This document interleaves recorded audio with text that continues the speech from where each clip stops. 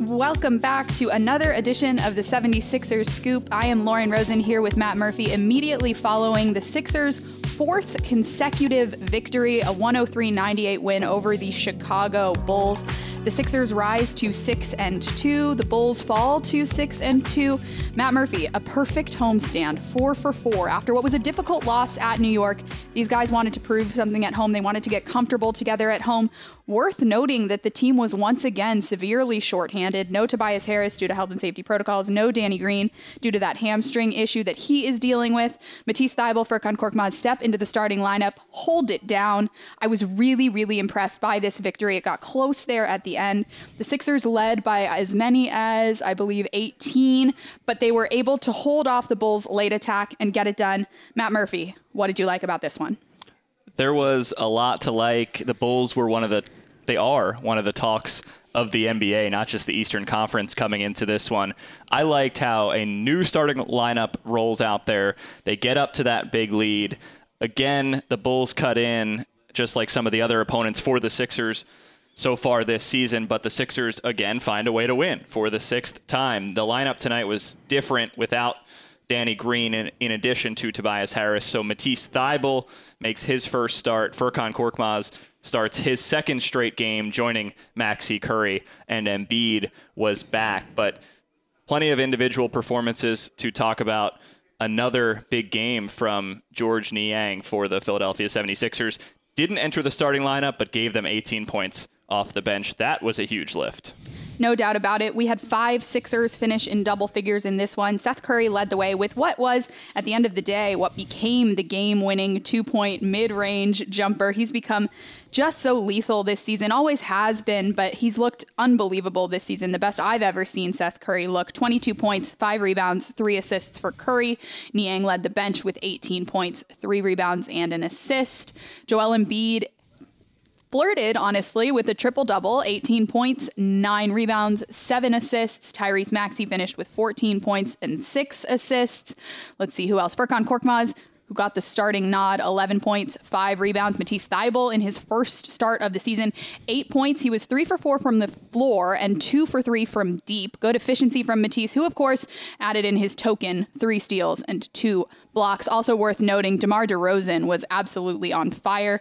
Finished with 37 points, 10 rebounds, and 1 assist. Zach LaVine, 27 points, 9 rebounds. So a really strong, especially second half from the Chicago Bulls, but loved the way that the Sixers held them off. We talked with Doc Rivers prior to tonight's game about the absence of Tobias Harris and Danny Green, who not only provide a lot for this team, both offensively and defensively, both of them do now. They're also sort of the vocal leaders of this team. This group almost looked like the parents were out, the kids were out there playing, and unlikely leaders had to arise. Joel Embiid, of course, has made such an effort to be more vocal on the floor with his teammates, and Georges Niang has become quite a morale guy for this team.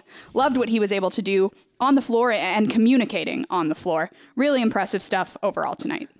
The timeline of this game, you mentioned DeMar DeRozan's stat line for Chicago. It is a strong final stat line with those 37 points. But to start the game, rewind to that starting lineup that I mentioned that was together for the first time for the 76ers that included Thybulle with Korkmaz. Both of them did their thing, even on the defensive end, which led to some offense early. So Furkan was guarding DeRozan a little bit at the beginning of the game. Thybulle with LaVine, and those guys were making an impact on both ends of the floor, which led to some confidence on the offensive end for Korkmaz getting out in transition. Then Niang got involved, and we talk about his celebrations. They were back tonight in full force, most of his points coming in the first half, and the reactions with the 3 fingers to the head.